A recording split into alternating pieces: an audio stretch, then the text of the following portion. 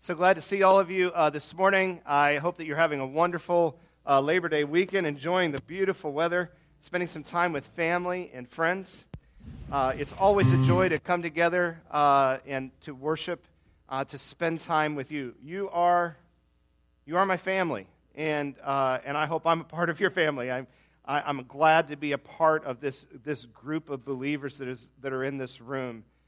Steve, I appreciate so much the words that you had to say and how encouraging that was to all of us.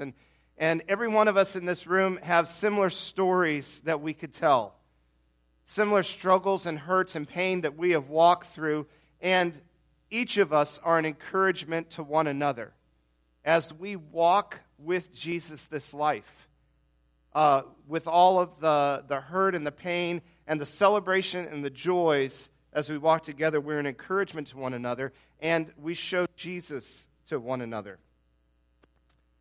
I graduated from Bible college in 1991, and I had my first ministry in Battle Creek, Michigan, the cereal capital of the world. I mean, you go to Battle Creek. I don't know if you've ever been to Battle Creek, Michigan, but I can always tell when Post was making Fruity Pebbles. It was irresistible to be around. Just driving through that town, it's like, oh, I've got to get a bowl of cereal. I just have this craving. But I love my time in Battle Creek. I still have some very good friends that are there in that church, Central Christian Church. Both of my boys, our boys were born there. Daniel and Noah both were born in Battle Creek. Some wonderful relationships. That's been a long time ago. I mean, that's been over 21 years ago that we were there. And I remember one of my fondest memories was engaging with this class. It was called the Feholo class, which was short for Faith, Hope, and Love class. And they were part of the greatest generation.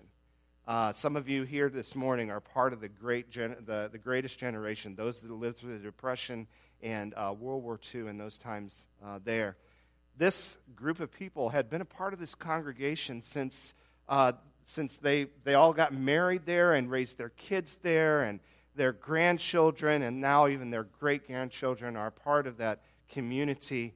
And this group of people have stayed together throughout life, throughout so many turnings and seasons.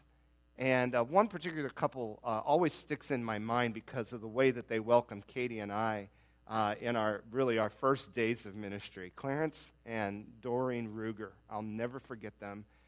They would have us in their home frequently, and one particular time they had asked us if they could. The other thing I really appreciated about this Sunday school class was they were always getting together to eat.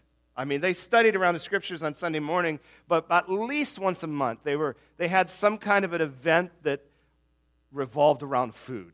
And I love that. And every June, it was strawberry season. So strawberry shortcakes. And they'd have a strawberry shortcake party. Somebody had a big farm, and they'd go pick the strawberries, and everybody would come together. And they asked us if we'd host it one year. So Katie and I are just kind of learning how to do ministry and have people in our home and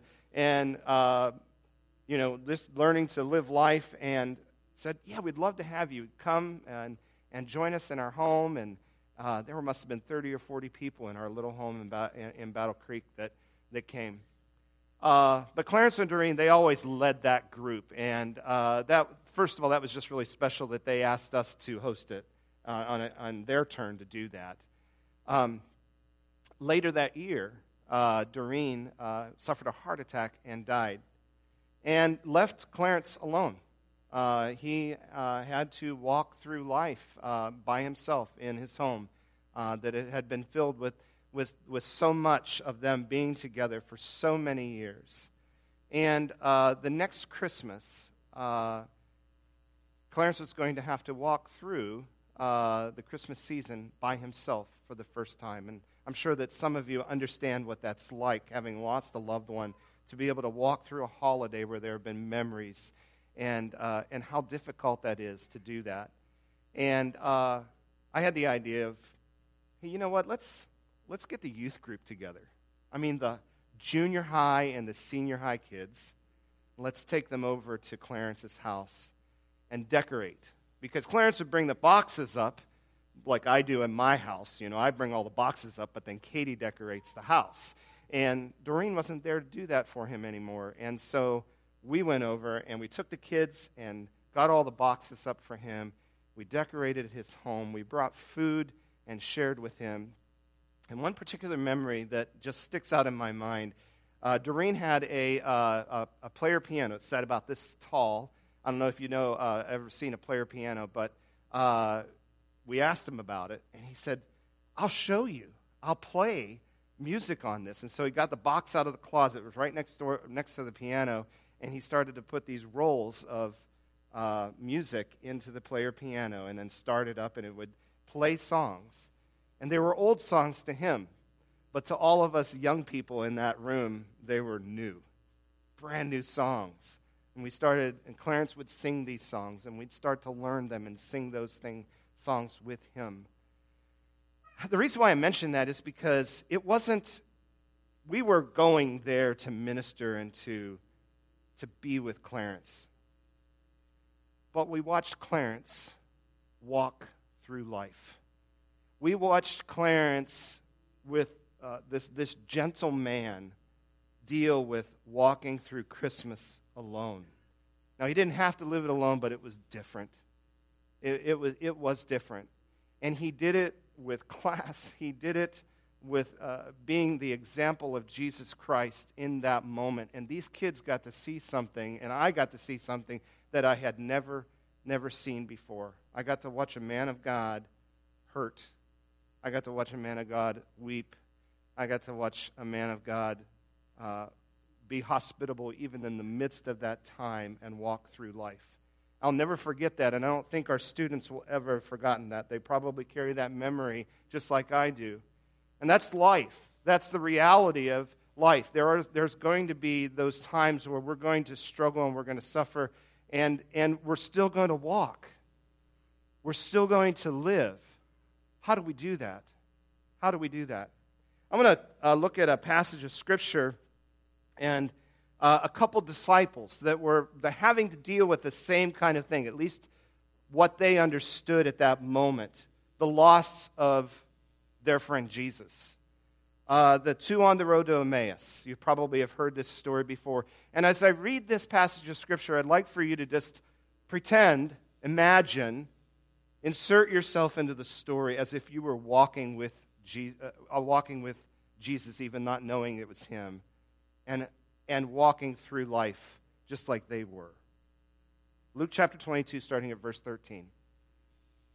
That same day, two of Jesus' followers were walking in the village of Emmaus, 7 miles from Jerusalem. And as they walked along, they were talking about everything that had happened. And as they talked and discussed these things, Jesus himself suddenly came and began walking with them, but God kept them from recognizing him. And he asked them, "What are you discussing so intently as you walk along?" I just love how Jesus does this. He lets it remain a secret, and he asks them a question. Describe what's going on right now. What are you feeling? What are you walking through? And they stopped short, sadness written across their faces. Then one of them, Cleopas, replied, "You must be the only person in Jerusalem who hasn't heard about all the things that have happened there the last few days." In other words, Jesus, not knowing it's Jesus, but where have you been? Hiding under a rock? Have you been taking a nap this whole time? What's going on that you don't know all that everybody else knows that's going on here? And so Jesus says, "What things?" "The things that happened to Jesus, the man from Nazareth," they said. "He was a prophet who did powerful miracles, and he was a mighty teacher in the eyes of God and all the people. But our leading priests and other religious leaders handed him over to be condemned to death, and they crucified him. We had hoped he was the Messiah." Ever hope? Ever long for something and wish that something would be a certain way? We had hoped he was the Messiah who had come to rescue Israel. This all happened 3 days ago. Then some women from our group of his followers were at his tomb early this morning, and they came back with an amazing report. They said, his body was missing, and they had seen angels who told them Jesus is alive. And some of our men ran out to see, and sure enough, his body was gone, just as the women had said. And just notice that they don't say that he's alive. They got a report back, but they said his body was gone. They didn't know for sure. Then Jesus said to them, and I imagine he said this, I imagine that he says this with a smile on his face. I don't know, but I think he does. You foolish people. You find it so hard to believe all that the prophets wrote in the Scriptures. Wasn't it clearly predicted that the Messiah would have to suffer all these things before entering his glory? Then Jesus took them through the writings of Moses and all the prophets, explaining from all the Scriptures the things concerning himself. I wonder how long that took. I mean, we're talking about the Old Testament. We're talking about the Torah. We're talking about the law. We're talking about these stories that they tell over and over again, and he's telling them again. And he's reminding them of something that they all knew. They were disciples. By this time, they were entering Emmaus and at the end of their journey. And Jesus acted as if he were going on, but they begged him, "Stay the night with us, since it's getting late." So he went home with them, and as they sat down to eat, he took the bread and blessed it. Then he broke it and gave it to them. And suddenly their eyes were opened, and they recognized him. And at that moment, he disappeared. And they said to each other, "Didn't our hearts burn within us as he talked with us on the road and explained the Scriptures to us?" In other words, they're saying, now it makes sense. Now I know why he told us all of these things.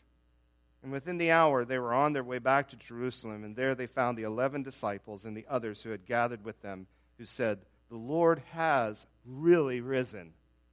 It's no longer that his body is missing. He's alive." And he's appeared to Peter. What part of the story are you drawn to this morning? Are there characters that you can relate to in this story? Do you put yourself in the place of Jesus where he is just kind of being inquisitive and asking them questions? He's not telling them everything. He's just telling them enough so that they can begin to think and wrestle. Or do you put yourself in the place of the disciples who have lost some hope?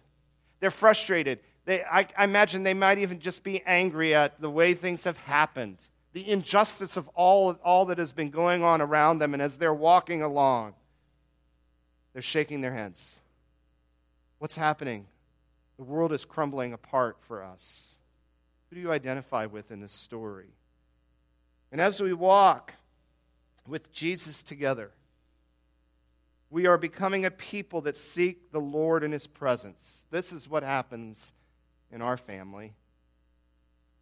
We truly care for one another. We cultivate a life of prayer together. And we seek transformed lives. Not just in the other person, but in ourselves. Me. I look for my life to be transformed. And as we pursue God together, the first thing that I want us to recognize is that we need to have the courage to wrestle with life in the text in the midst of difficulty. What do I mean by that? These disciples were wrestling hard. They had been hanging their hopes and their beliefs on this man, Jesus Christ. And he had claimed to be something, and they listened to his teaching, and they were moved by it, and their lives were being transformed by it. They saw him do miracles. They saw him heal. They saw all of these things, and they had maybe even experienced it personally themselves. And then everything fell apart. You've been there, haven't you? We've all been there at times, where we just put all of this work and all of this effort and all of this energy, and for what? And they wrestled. But the point that I want to bring is that they had the courage to wrestle with it. They didn't just suppress it. They didn't just hide it back in a closet or sweep it under the rug or try to maybe pick up with something else. They dealt with it. They told the story. They dealt with their pain, their hurt, their discouragement, their lost hope, their anger, their frustration. And when I look at the list, when I think about that list, when I communicate that list to you, I think about the questions that we probably have all had. Why? Why Why does God permit these things? I'll keep referencing Steve because he just told it so well a little bit ago.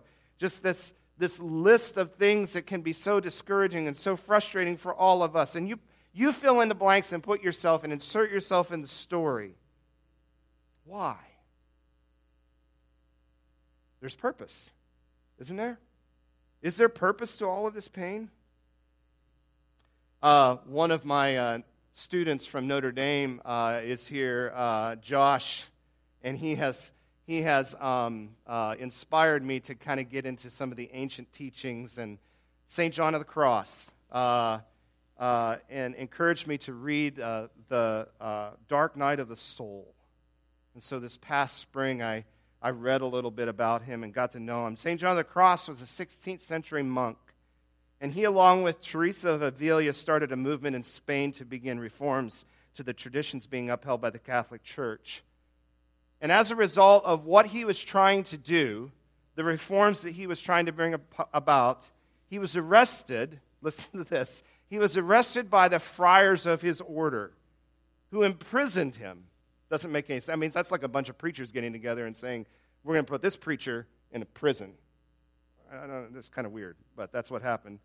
And for 9 months, he was held in a closet that used to be used as a toilet. And during that time, he was only brought out at dinner time to be flogged in front of the other monks. He suffered virtual starvation and brutal cold and was offered neither cloak or blanket during that time. And at first, he took comfort in his quiet interior, trying to be the good monk, trying to be this good man of God, and bolstering himself up with his own strength. But as time went on, he began to wonder if his beloved, Jesus, had abandoned him. And in the depths of his despair, he began to write poems, not with paper or pen because he wasn't allowed to have it, but he recited them over and over in his mind, day after day, so he would not forget them until he was finally released, and he wrote The Dark Night of the Soul. Listen to this poem. It's kind of old language, but pay attention to the passion. Pay attention to what he discovers in the midst of his pain. On a dark night, kindled in love with yearnings, oh, happy chance. I went forth without being observed, my house being now at rest. In darkness and secure by that secret ladder distinguished, oh, happy chance. In darkness and in concealment, my house being now at rest. In the happy night, in secret, when none saw me, nor I beheld aught without light or guide, save that which burned in my heart. This light guided me more surely than the light of noonday to the place where he, well I knew, who was awaiting me, a place where none appeared. O night that guided me, O night more lovely than the dawn, O night that joined beloved with lover, lover transformed in the beloved. Upon my flowery breast kept wholly for himself alone, there he stayed sleeping, and I caressed him, and the fanning of the cedars made a breeze. The breeze blew from the turret as I parted his locks. With his gentle hand he wounded my neck and caused all my senses to be suspended, and I remained lost in oblivion. My face I reclined on the beloved. All ceased, and I abandoned myself, leaving my cares forgotten among the lilies. I don't know if you hear what's happening here, but St. John of the Cross has learned to love Jesus to the point where he is his beloved, which is what we really long for in our relationship with Christ, is that we can lay our head against his chest to hear his heartbeat in the midst of whatever we're going through. And I don't think any of us have ever had to suffer quite like this man has. But in the midst of all of that, when everything was stripped away, when all seems lost and hopeless, what did he find? There was only one thing. Only one thing remains, and that's Jesus. And it took that 9 months of time for him to come to that grips of not only everything, all of the comforts of life or the relationships, but everything that was about him, to let it go and to let Jesus only remain. What does it mean to wrestle? Because that's what he did. but for us to wrestle. I think we all go through times of wrestling. This idea that I'm not going to let go. I'm going to hold on to this person until they say, I give. I remember my dad teaching my brother and I how to wrestle on the living room floor, and we'd really get into it and hold the other person into a headlock, and you're like, I'm not going to give up, and finally when you can't breathe and you're about ready to pass out, you're like, I stop. But that's sometimes what life is like. I'm not going to let go of you, God. And it's also humility to say, you know what, I don't have life altogether. I think we try to convince ourselves that the only way that I am going to be strong in this life is just to bolster myself and to say, I can handle this. I can be the big man. I can be the strong woman. But in humility, we say, I don't have it all together. That there are places in my life where I am not healthy. And I'm not. And that thing that I thought I knew, not so much. My foundations have been rocked, and I'm having doubts and even questioning God. And so in our small groups, that's what it becomes for us. It's not just a time to come together around the Scriptures to get information. It's not just a time to come around and have a meal together, but it is, I'm bringing my life in the midst of a bunch of other people that are bringing their life in the midst of all of this, and we wrestle with this together. And we wrestle with the text and how it has to deal with that. And we bring the messages that we may hear on Sunday morning by preachers who know that they don't have it all together, and we make mistakes over and over again. Well, maybe Sam doesn't make as many mistakes as I do, but you get it. In other words, there are times where you're just like, you know what? Sam said something awfully crazy this last week, and I don't know if I get it. I don't know if I believe that. And I just want to say, you know what? That's okay. It really is. You don't have to believe everything that the preacher says. In fact, don't do it. Come back to the group and say, you know what? I don't get that. Can we talk about it?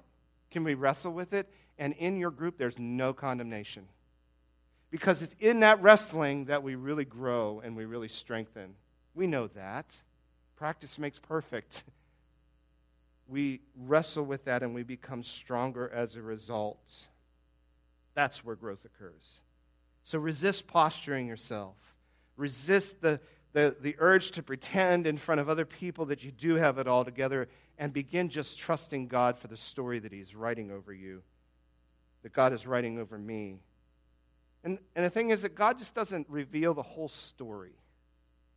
But one of the things that's beautiful about the wrestling is that I can watch somebody who's walked before, kind of like Clarence. There'll be a day in my life that I know that people will go before me, and I'll have to walk through that. But I'll remember Clarence and how he had to walk through it. And I'm thankful for that. And it'll be the same thing with you. You look at the people that have walked ahead of you, or even behind you for that matter, and you learn. And you see how they wrestled with it. Together as we wrestle, we see a beautiful picture of Jesus alive, which is what the disciples were watching. The second thing is, not only do we have the courage to wrestle, but we demonstrate hospitality. And I'm not just talking about welcoming people into your home and that's very important, but it is inviting Jesus to show you. When you are struggling and mourning in the midst of heartbreak, and I'm thinking about these two disciples, when you are struggling, how sociable do you want to be? You know what I mean? Like, do you really want to party? I don't feel like partying. I don't feel like getting together. But here are these two guys, and they're walking through their own hurt, and they say, you know what? Come to our house. Jesus, we want to hear more. And they literally opened themselves up. They allowed their life and their heart to be hospitable to God. The disciples wanted to know more, and so they said, Jesus, come eat, spend time with us. And I don't want us to lose sight of that. The hospitality is not something that is simple. In fact, it is very significant. I learned this from a good friend of mine. His name is Jim Fight. He's from Southern California. And I always ask Jim to come with us when we're doing prayer journeys on campuses across the nation because I love his heart. I love the idea, this understanding of saying, Jesus, I want to know what you know. I want you to show me. I want to see what you see. I want to hear what you hear. I want to know how your heart beats for the community that is around me that we're praying for. And you can pray these same prayers. You can ask God for these same things for your community and for your family and for your place of work.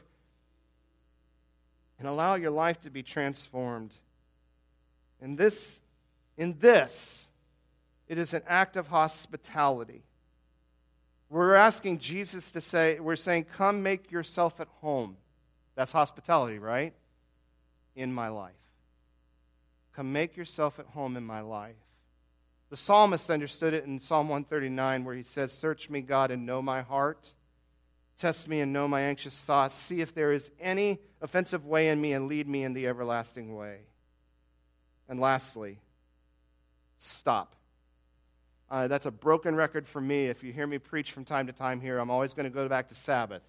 And that's something that God just keeps working on me for. But small groups, community time is a time for us to stop. We don't just want to add, and here's what I want you to understand here at Living Stones. We aren't just creating a ministry in our small groups that adds busyness to your life. That's not our goal. Because your life is too crazy and too busy as it is. That's not what we're purposing to do. In fact, I look at it, and I hope that you can understand and see it as it is a time for us to pull back and stop. To not add busyness, but to add a break, to add rest. Because there's something important and significant that happens in that rest. Did you see it in the Scripture? Did you see it in the life of these two disciples who were hurting and wrestling? They didn't see Jesus. They said, come, Jesus. Come into our home. Come have a meal with us. Come rest for the night. And that wasn't an uncommon thing.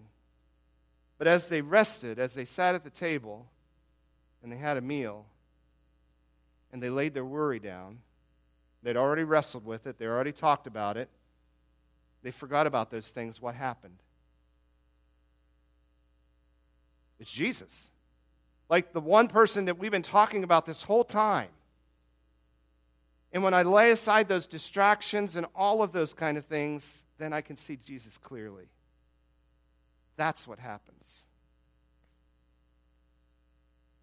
It's not laziness. It's rest that opens up our eyes and recognizes Jesus. And in that moment, he gives us peace. When we are present with one another and present with Jesus, our eyes are opened. Jesus asks us to walk with him. Come take a walk. Come walk with me. Life is too difficult not to walk side by side with him. So the question I was asking myself as I was preparing for this message, and I definitely wanted to bring Scripture. I wanted to preach from the Scriptures. Why, though? Why, again, why do we do small group? Why do we do community? No inner journey, however rich it might be, can replace a life of Christian community.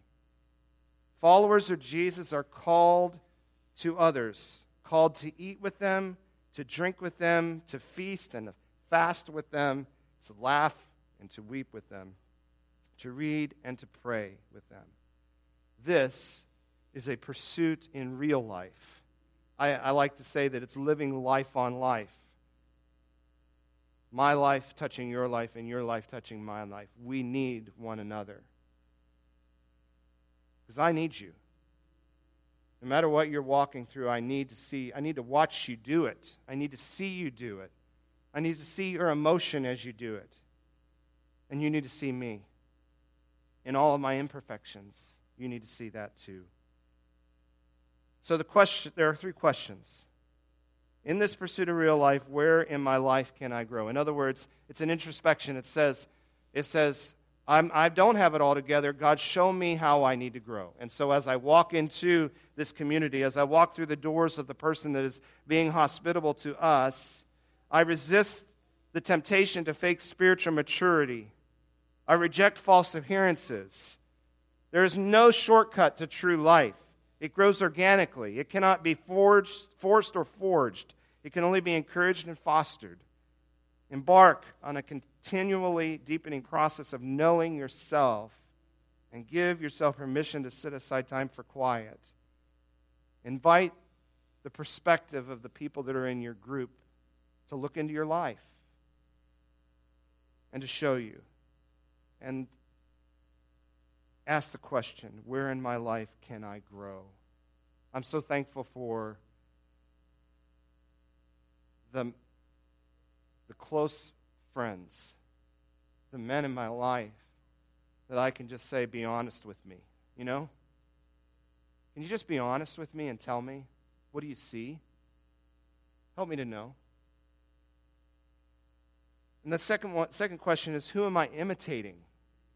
Who am I imitating? Ask that question. And ask, am I allowing myself to be seen in my real life settings by those I care for? Well, that changes the perspective, because I want those who care for me and who I care for to see something good. I want them to see Jesus. So I better lean into Jesus so I can look like him. Consider your internal life of devotion and your external life of prayer, and open yourself up to true growth. And let life start with you. And then lastly, talk about it.